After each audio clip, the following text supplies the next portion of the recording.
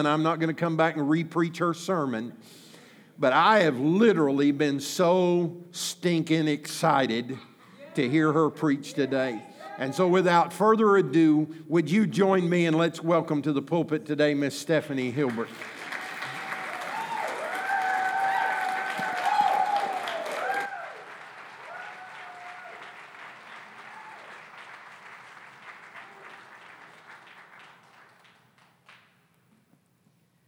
Thank you, Pastor. It's awesome because during praise and worship, I didn't know the songs. Because I knew I wasn't singing today, I didn't know the songs that were going to be sang. And so it was awesome to me just how the Lord confirms His word. And even some of what Pastor was praying, I knew that he was confirming to me what he had laid on my heart. And I got so happy that my foot got caught in the chair over there, and I almost fell down. I had to catch myself, and I thought, maybe I shouldn't have wore these shoes this morning, but I thought, okay, you're going to have to just calm down. So, I'm excited this morning and grateful for the opportunity to minister. And Pastor did inform me about ministering several months back, and so this word has been building. And so I promise I won't keep you too long, but I want to be obedient with the word that God's placed on my heart. But before I begin, I just want to say Happy Mother's Day to all the mamas, and especially my mama, mom and dad that came with me today, and they're very active in their own church, and so it was a sacrifice for them to come and be with me today, and I want to just recognize and appreciate you for being here with me. So, today, what I am talking about is walking out our identity. We've heard a lot of teaching and preaching about our identity in Christ. But today, I want to talk about what that looks like when we walk it out in our everyday life. Since ancient times, philosophers have had sayings like, know thyself, okay? And many psychologists have tried to interpret what really motivates people. They've published diagrams and pyramids analyzing what our needs are. And in our culture, modern philosophy took that same notion, and things like the Me generation that began in the 70s were analyzed to describe a generation of young people that was looking for self-fulfillment and self-realization. And we can see that with the present time, with technology and media, and all the self-centered slogans and books and articles that we have, the search has been throughout time, it's remained the same, searching for truth and identity, and how it affects our motivations, how it affects the actions in our life, how we think and react to situations. And here is the issue: looking for security in a constantly shifting world. One of the biggest weapons that the enemy has is doubt and insecurity. And it takes so many different forms in our life. And I want to read to you 3 definitions of security. First is assurance. It's a positive declaration intended to give confidence. It's a promise. Secure means that I'm assured in my expectation of something. And security is the quality or state of being secure and the procedures that follow. In other words, how that walks out, how that plays out. So why am I giving these definitions today? Because what and how we do is motivated and impacted by our search for security. And the Lord wants us to know where our source of security is and how that looks in our daily life, and how the enemy tries to come in and take breaches in our security. So as we go through the message today, it's easy for us when we hear certain things to be like, oh, I wish so-and-so was hearing this. But look at your neighbor today and say, she's talking to me. See, our identity in Christ, it's more than an ideal. Ephesians is like a blueprint for the church. It begins by telling us of every single thing that Christ has done for us and how that we've been chosen. in him before the foundation of the world when we accepted Christ. That we were predestined to adoption as sons by Jesus Christ and himself. That we've been accepted in the beloved. We've been redeemed by his blood. That we've had forgiveness of sins, sealed with the Holy Spirit of promise, made known to us the mystery of his calling. And that in Christ we are seated in heavenly places, far above all principality and powers. And the exceeding power, the greatness of the power for those who believe. And so when we read this, what does that look like on Monday, Tuesday, Wednesday, Thursday, and Friday, and Saturday in our lives? Not just Sunday, but when we walk out those doors. What does that look like? It's more than an ideal, and that's why we need wisdom. It goes on in Ephesians to say that we are his workmanship, created in Christ Jesus for good works that he prepared beforehand from the foundations of the world for us to walk in. So our scripture today is found in Ephesians 5:15 through 17. If you have your Bibles, turn with me there. I'm going to read and then we're going to pray. Ephesians 5:15 through 17.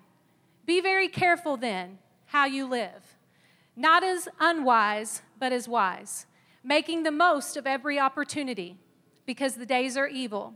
Therefore, do not be foolish, but understand what the Lord's will is. If you bow your heads with me so we can pray. Father God, I thank you, Lord. I thank you, Lord, for every person that's here, Lord, by divine design. Lord, I thank you, Father, Lord God, for our worship today. Lord, I thank you for our prayers, Lord God, where we're recognizing, Lord, the authority that we have in you. I pray, Lord, that you would open up every ear to hear and every eye to see, Father, Lord, that we'll not just see, Father, Lord God, the words. We will not just hear the words, Lord, but they will penetrate into our spirits, God, and we will be resolved to act in faith upon your word today. Lord, I thank you, Father, Lord God, that you will speak a word, Father, Lord, that will go with us as we walk out these doors today, Lord. And it's all by your power and your authority. And in Jesus' name we pray and give thanks. Amen. In order for us to walk wisely, we must know what God wants us to do and what dangers to avoid. And that's why that each one of these scriptures, it shows the command and a contrasting command of caution. So I want to break each one of these down today, starting at verse 15. It says, be very careful then how you live, not as unwise, but as wise. See, we've got to put our position into practice. You know, when coaches give out positions to people, okay, on the team, they don't just say, okay, now we've given you the position, good luck on the game. No, they have practice. Okay, the players come together and they practice so that they learn how to maneuver within that position. They learn defense, they learn offense, they learn how to maneuver within the position that they have, how to guard that position. So we've got to have wisdom for the traps and the gaps. Okay, the culture, our flesh. What is our flesh? Our flesh is our senses, our 5 senses, okay? And Satan, they try to tell us who we are. And how often do we find ourselves defining ourselves through our feelings, through opinions or perceived opinions that we have of what others think of us, our circumstances, our successes, our failures? How often do we define ourselves through these things? And insecurities come in the traps and the gaps. What actually feeds our insecurity is looking for security in the wrong places. So let's look at the traps today. See, there's a war going on between our flesh and the spirit. There's a constant war. And it's easy to see because we live in a world that's focused on self. And too much thought indeed is wrong. But the Bible is clear that we need to give careful thought to how we live. So it's more about thinking of ourselves in the right way. And that's why we need wisdom and grace from the Lord so we can think the right way about ourselves. It can fluctuate between thinking too high or thinking too low. And conventional wisdom says, hey, don't get mad, just get even. But now you see it take a step further. Don't get mad when people are coming against you, just get ahead. So just keep having more and more successes. Let that be what defines you, and then you're going to get ahead of everyone else. And it's a mentality, but it feeds off insecurity. Needing everyone to think that we've got it all together. Or when our attention is drawn to what other people have that we don't have. And it promotes a spirit of discontentment within us. When we look to other people's praise or criticisms as the factors for how we feel at any given moment. The pictures of failures from our past that keep trying to come and prevent us from stepping out in the future. Or the times that we think no one understands what I'm going through. And so we'll live over here in these little places of isolation. We were not meant to live in islands by ourselves. So when we think that no one understands, God understands, and He understands it all. And He means for us to come together and to share one another's burdens. So what about the gaps today? You know, I thought about this in a funny kind of way. I've always thought that I could dance pretty well, okay? And so at home, I would have these dance competitions with Grant on different things that we have, like the Xbox or we've done on the Wii and things like that. And, you know, when he was younger, I could smoke him, okay? I could. I would be, well, then, you know, he gets a little older, and I get a little older, and I'm finding that not only was his score creeping up on mine, but he was beating me. And I'm like, well, you must be standing right in front of the sensor, okay? Because there is no way that you're going to beat me. But you know what? I could sense the gap. You know, I could sense where I wanted to be, but just I couldn't quite get to where his score was. And we all face areas in our lives where we want to be and where we are. And in between, there's the gap. And that's where the pressure hits. That's where it's my awareness of what I lack. It's my awareness of the pressure. And so we can either try to do one of three things. We can be a solver, okay? I'm going to fix this. I'm going to figure out a way to fix this. I'm a solver. Or we can mask it. Nobody needs to know I'm dealing with this. Or we just give up. It's too much pressure. I can't take it. I'm just going to release myself to all my doubts and fears. I just give up. So we usually will fall in one of those three categories: solving, masking, or giving up.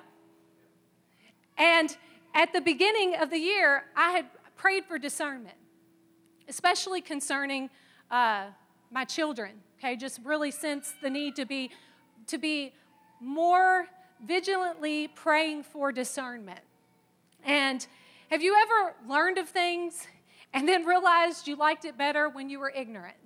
You know, because once you know, there's no going back, right?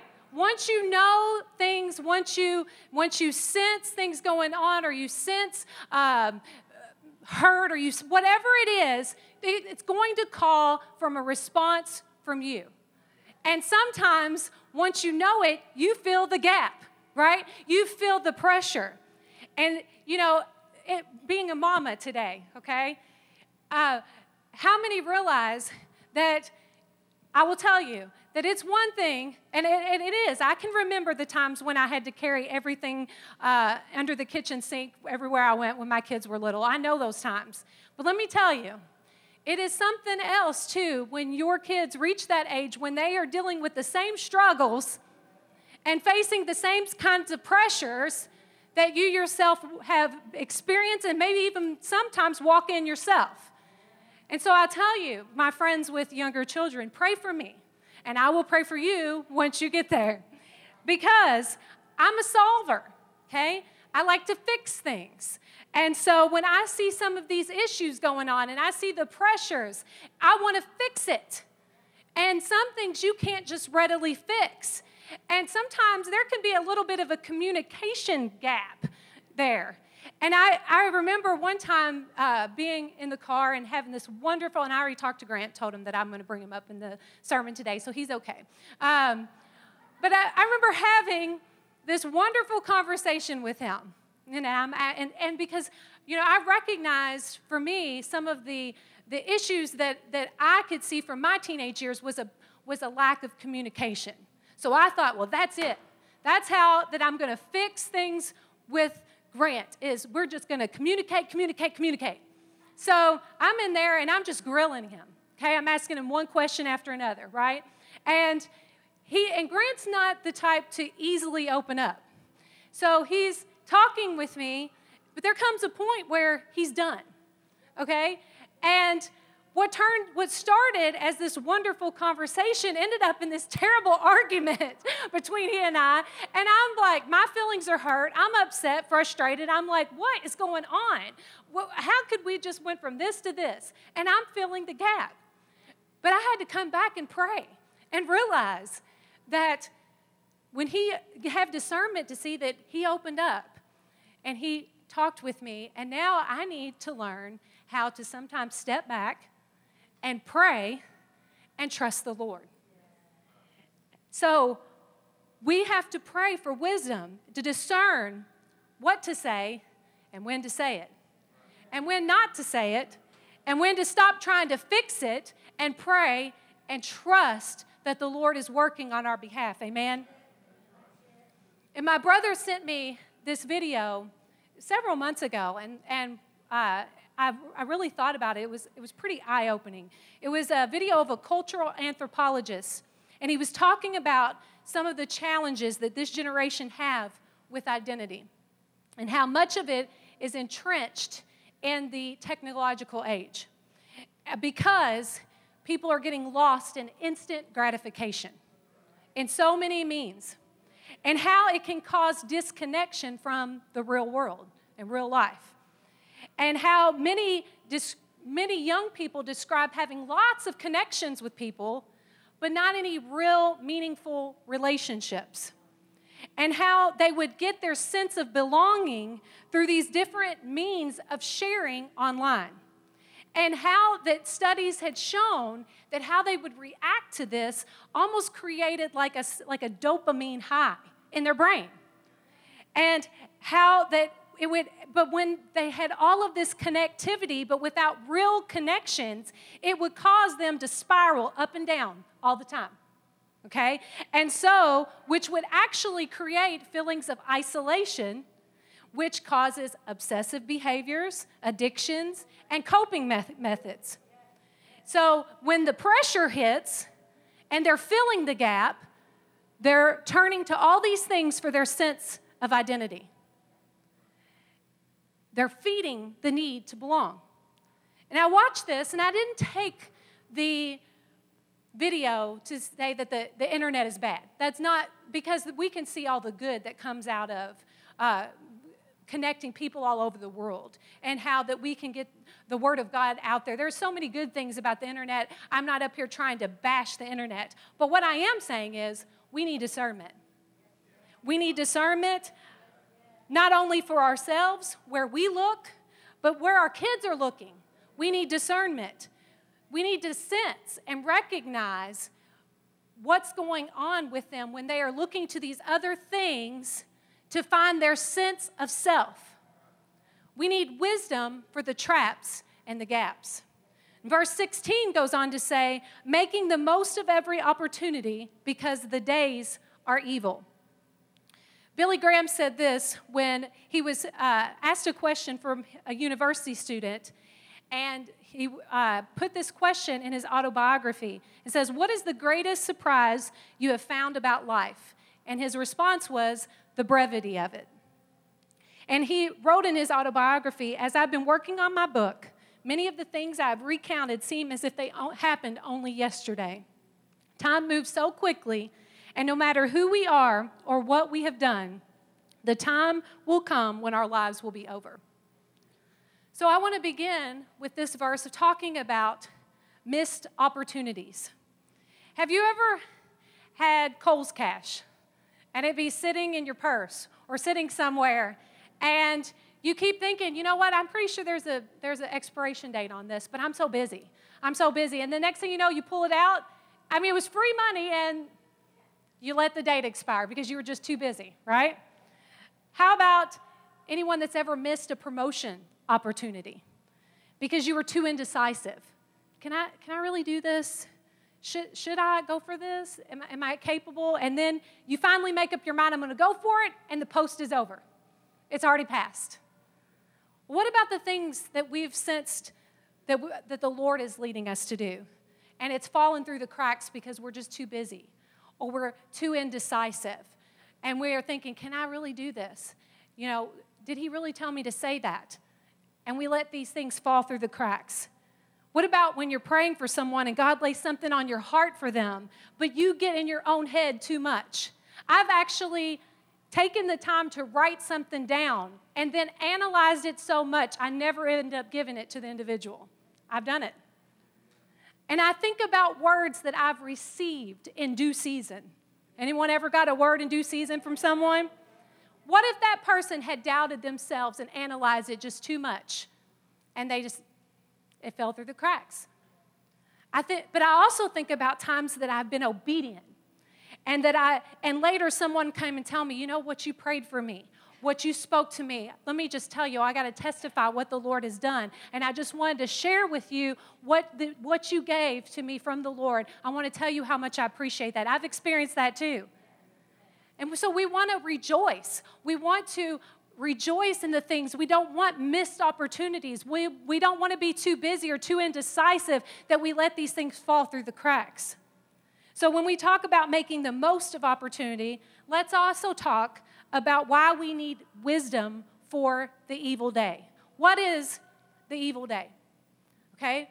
Sometimes we think of the evil day and our mind immediately goes to everything horrible we see on the news, every heinous crime, or all the divisions that we see constantly in the news about politics and everything else, and wars and different threats from other countries, and we'll think about that as the evil day, right? But look at what the Bible describes as the evil day. It says that there will be times of difficulty, and it describes many things: lovers of self, lovers of money, arrogant, proud, abusive, disobedient to parents, ungrateful, unholy, unloving, unforgiving, not loving good, proud, heartless, slanderous, brutal, treacherous, reckless, conceited, lovers of pleasure rather than lovers of God. It describes that as the evil day. Where do those battles take place? Where do those battles happen? It's within us, in our hearts, and in our minds. Jeremiah 17:9 says, "The heart is more deceitful than all else and is desperately sick. Who can understand it?" So what is Satan's big weapons? Ignorance and deception.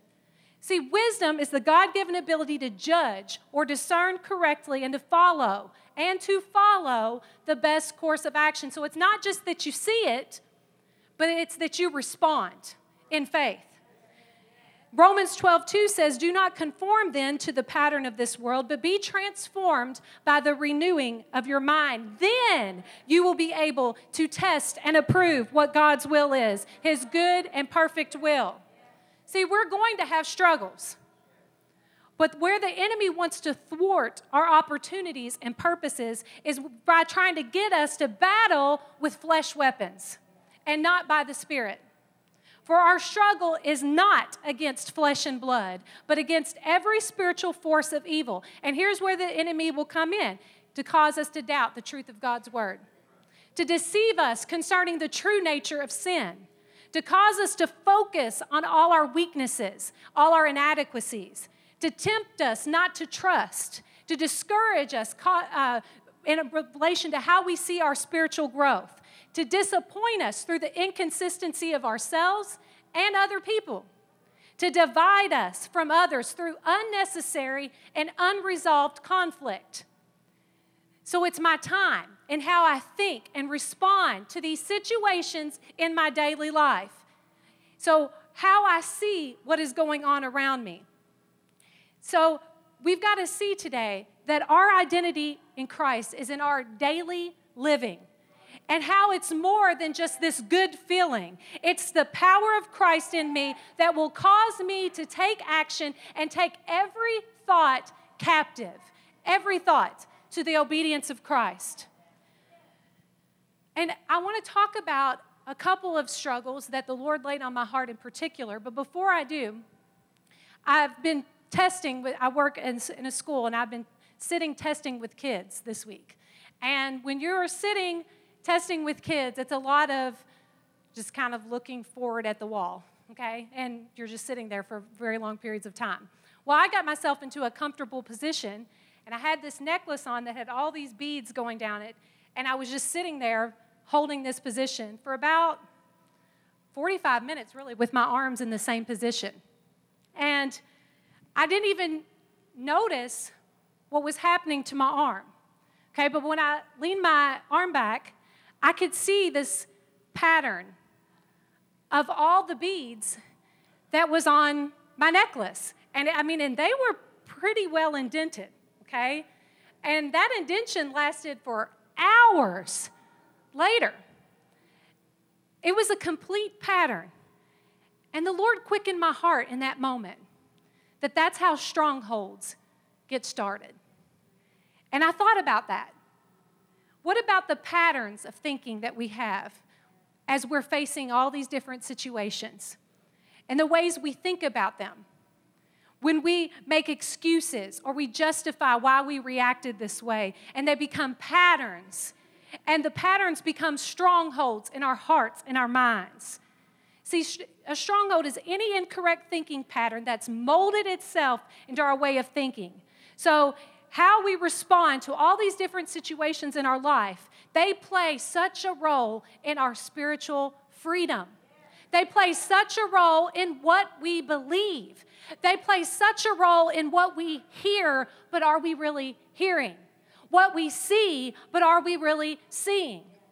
And the enemy knows how to press us there, and how he can try to thwart our opportunities because we're so tied up in it. What about the places we wallow over hurt? We can pretend all day long that pain doesn't exist.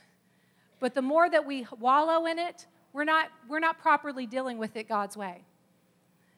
The Bible says a brother offended is more unyielding than a strong city. What about conflict resolution? I was thinking about this, and I heard some teaching about it, and I really just felt impressed to talk about it today. The fight or flight. See, we all have tendencies within our personalities, right? They can be from what kind of house we grew up in. It can be through situations that we've been around, but we all have these tendencies, okay? So maybe you're a fighter, and as soon as something happens, you're ready to, we're gonna deal with this, okay? We're gonna talk about it, we're gonna get it solved, I'm gonna end this, we're gonna fight it out, okay? But what about if the other person isn't ready? What if you need more time to see your own faults in the problem? What if waiting and praying will actually set up a better resolution than if you just go immediately and fight it out? Now, let's look at the flight, the avoiding conflict. You know, if you're coming to me with conflict, I'm going to walk the other way. I don't want to deal with it.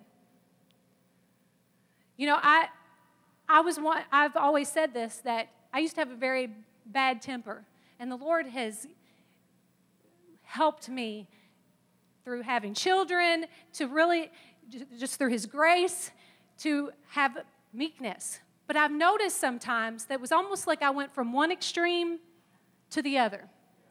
And I can see how there's a tendency in me now to want the flight. I don't want to deal with it. I don't want to hear it. I don't want to deal with it. But what if inaction makes the situation worse? Or communicates that you just don't care? What if someone's doing things and you actually should say something, the truth in love? So there's many different examples of strongholds. The main point I want to make is, when the pressure is on, we've got to have wisdom from the Lord to sense that this is every time where I go. Because not every situation is going to call from the same reaction. And we need wisdom in order to see how God wants us to respond. When I'm not getting something that I feel like I need, this is where I go. This is how I cope. That's where we need wisdom. It's discerning what is needed in the situation.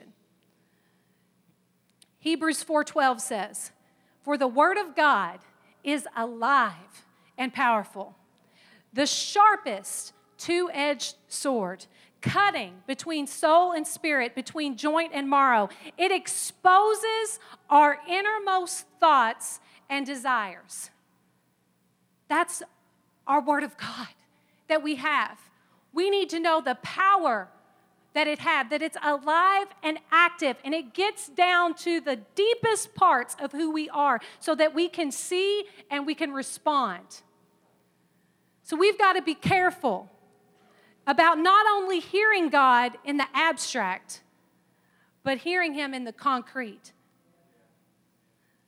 Knowing the right thing to do and making the most of every opportunity. That's why the psalmist said, "Teach me to number my days that I may gain a heart of wisdom." See, the abstract is when we hear and we're like, "Yes, Lord, that's good. That's good." It may inspire us, but we're so focused on all of our busyness, our frustrations, our inadequacies, our doubts, our fears, and our troubles that we get stuck. And so we don't want to just hear a word in the abstract and think that's good, and it never meet in our actual life, and we're never responding. Like when the word says, "Go and make disciples." Yes, God, we want to go and make disciples. But who am I sharing the good news with? Who am I discipling? Who am I pouring my life into? When I seen Tammy here last week, it blessed me so much. And I was talking to Regina after service, and I know, I don't know all, but I know some of her suffering. And even in the midst of her suffering, Regina told me that she's led 3 people to Christ in the hospital. And I just cried because it touched me so much. How much suffering that she's had, and yet here she is. She's discipling. She's pouring out the love of God. What about the scripture? "For God is spirit, and those that worship Him must worship Him in spirit and in truth." What does my worship look like? What motivates my worship? Is it if the right song is sang in the right way and you were able to take me there? Is that what motivates my worship? Is it everything of how I feel when someone is singing, or is it what I am bringing to my God? What motivates my worship? See, I don't want to be led by my feelings. We don't want to be led around by our feelings. I used to think and have this sense that it was all about how passionate I could be. Just the more passionate I was. But I started to see that sometimes those feelings of passion, if I wasn't careful, I could feel passionate today, but then tomorrow have some situation smack me in the face, and where did my passion go? And when I actually looked at the word passion in Acts, when it refers to the time after Christ's crucifixion, when He came and appeared to the apostles, it talks about that his passion was His suffering. And it made me think, wow, I think of passion when I'm just, I'm stirred up, I'm ready. But then something comes and happens and I'm not so ready anymore. But yet His passion was in the midst of His suffering. What about all the times we come and we go and we come and we go and we're in the midst of hearing worship, and then, yes, that was a good word and I enjoyed the fellowship, but there's no real sense of connection, and we come and we go and we just feel dull. We are going to have dry times in our life, but we don't want to exist there. And do we realize today that we actually deceive ourselves when we hear so much word, but we fail to do anything with it? James says, but don't just listen to God's word. You must do what it says. Otherwise, you are only fooling yourselves. I love a good sermon. But what do I do with it when I walk out those doors? We don't want to be passive hearers. What we need to see, it's the point of application of God's word that will always be under attack. The enemy doesn't care how many good words you hear. He doesn't even care that you almost fall over here, when you're doing, in worship. What he cares about is that you're actually putting it into practice, because he knows that that's where real victories are won. He knows that's where we will see who we are in our authority in Christ. Faith is not ignoring the traps and the gaps. It's seeing the Lord. His strength is made perfect in our weakness.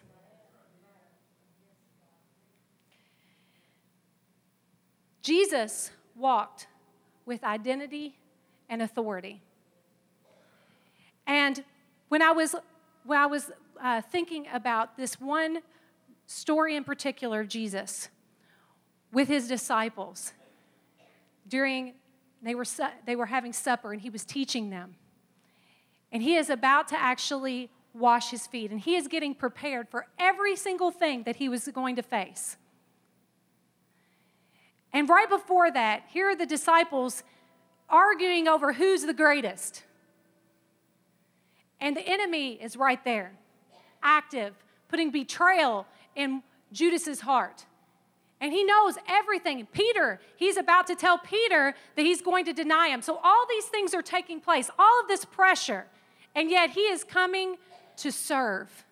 He's coming to wash their feet. And the verse that I'm really drawn to in that passage is John 13, 3 and 4. And it says this: knowing that the Father had given all things into his hands, and that he had come from God and was going to God. Knowing that the Father had given all things into his hands, and knowing that he came from God and was going to God. When we think about all the pressures in our lives, think of for a moment of the agony and the suffering that Jesus faced. He knew that his life was a ransom to purchase our freedom. He could have backed out at any time that he wanted, because the Father had given all things into his hands. He literally stoops in humble service to his disciples, and he does it from a position of authority because the Father had given all things into his hands. He didn't only know his authority, he knew his relationship with his God. He knew his identity as one who had come from God and one who was going to God. He knew that soon he would be on the other side of the tomb, that he would be exalted to the right hand of the Father and be given a name above every name, and that name would be far above all principality and power and might and dominion and every name that is named. And that his body, the church, would be the fullness of him, all in all. So when verse 17 says, therefore do not be foolish, but understand what the Lord's will is, we've got to have wisdom to see beyond the surface of things. I thought about crisis versus process. Growing up, I'm thankful for a godly heritage. I'm thankful for being raised in church. But you learn some things from some things that you see. You learn some things. And I can remember so many times growing up thinking that real change happened in the crisis. And don't get me wrong, God will use a crisis if he needs to wake you up. He will. But I can remember all those services I went to, and everything was built around the crisis. And you get so pumped up, and we'd have these big bonfires, and I'd go throw all my mixtapes in the fire. I remember it. And then I come back home a few days later, I'm wishing I had my mixtapes back. You know what I'm saying? What happened to all that stamina? What happened after the crisis when my life was just back to normal and I'm wishing I had my mixtapes back? And what's taken me years to learn is that true transformation is about the process. It's all the little choices, every moment, day by day. One reaction at a time. One discernment of a trap. One day of saying, you know what, Lord, I see my attitude and it stinks. Please forgive me. Repentance is a good thing. Amen? It's a good thing in our lives when we repent. Wow, Lord, I'm feeling conviction about this as I read this scripture. I need your deliverance here. This is how I feel. I feel this way, and I just can't stop how I feel, but I want to walk by faith. I'm not led by my feelings. So I give this to you, Lord, moment by moment, day by day. Donna, would you come up? We need to see with understanding. When Jesus was there in the midst of all that was going on, and he knew what he was facing, he prays to the Father, I have known you. He's about to approach the cross, and he is full of faith and triumph. The battle is still ahead, but he goes forth as a conqueror. And he prayed for us, for our eyes to see Christ in me, the hope of glory. And this is what he said, I in them and you in me, that they may be made perfect in one, and that the world may know that you have sent me and have loved them as you have loved me. Father, I desire that they also whom you have gave me may be with me where I am, that they may behold my glory which you have given me, for you have loved me before the foundation of the world. We're going to face the traps. We're going to see the gaps. We're going to see where we are and where we want to be and the pressure in between. But if we look too long and gaze too long at all of our inadequacies, that's all that we'll see. And what the Lord is wanting us to see today, and I believe this with all my heart, He wants us to see Christ in us. We need wisdom to see the strongholds, the patterns of thinking, the ways that we've coped with our situations, and courage to respond in faith. That we're not just going to go out of here and enjoy another service, but that Monday, when you're feeling the pressure, when you're feeling the frustration, when you're feeling the aggravation, that you will open up your word and realize that it's active and alive. And it reveals to us where we are, but not only that, it's power to change us. Amen? Amen. No trial, no temptation, no weakness, no struggle, no stronghold, no power in the sky or in the earth below. Nothing can separate us from the love of Christ. Amen.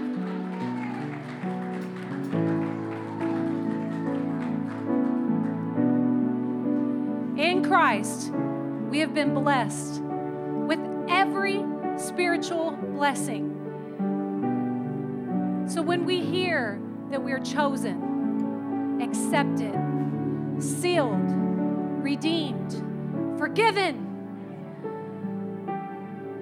and that we have an inheritance, and that the Lord wants our eyes to be open to the hope of His calling, that we will respond in faith, that we won't be like a cat chasing its tail, or when you have those little red things with the lights, and you take it here and you take it there, and the cat just goes everywhere. We don't want to be led around by how we feel, by the circumstances in our life. We want our eyes to be on Christ. So as we close today, can we take this step of faith together as one body? I asked Liz to sing What a Beautiful Name It Is. And can we sing this, giving our worship to God? Not just listening to someone else's words, but us singing together as a step of faith that as we walk out these doors today, we're not just going to be passive hearers, but we may recognize we need some wisdom in some areas, and that's okay. because we know that we serve a mighty God and that His power is exceedingly great to us who believe on His name. So I'm asking everyone to stand, and I want to pray that when we leave today, that we will begin not just to hear, but we'll see and have wisdom for when we've been passive hearers. That we will realize that we don't have to power over our situations or mask it, but if we get in the Word of God, the Lord not only shows us the intents of our heart, but it's the power to conform us to the image of Christ, to transform our minds. Amen. Let's pray today. Father God, I thank you, Lord. I thank you, Lord, for everyone's eyes, their eyes of understanding to be enlightened. Lord, that they may know what is the hope of their calling. What are the riches of the glory of the inheritance that we have in the saints? What is the exceeding greatness of power toward us who believe? So, Father God, I pray today, Lord, you know every situation. Lord, you know every trap. You know every gap. You know hurts that we've been holding on to. You know ways that we've been coping with struggles and the pressure.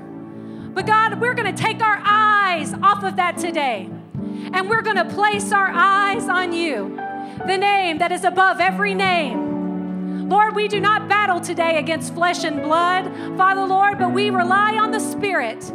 So I just pray for everyone as we sing this in faith today, that we will begin to recognize where we are not acting on the Word, and that our identity in you will be more than an idea. But Lord, we will begin to walk it out in our daily lives. And we thank you, Lord, that when we see our weaknesses and our inadequacies, that your strength is made perfect in our weakness. So we give you praise and honor and glory. For it's in your name we pray. Amen. Hallelujah. Amen.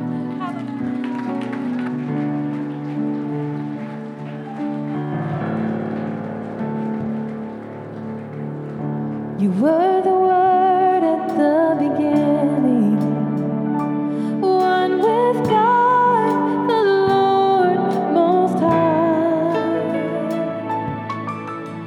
Your hidden glory in creation, now revealed in you are Christ. What a beautiful name it is! What a beautiful name it is! The name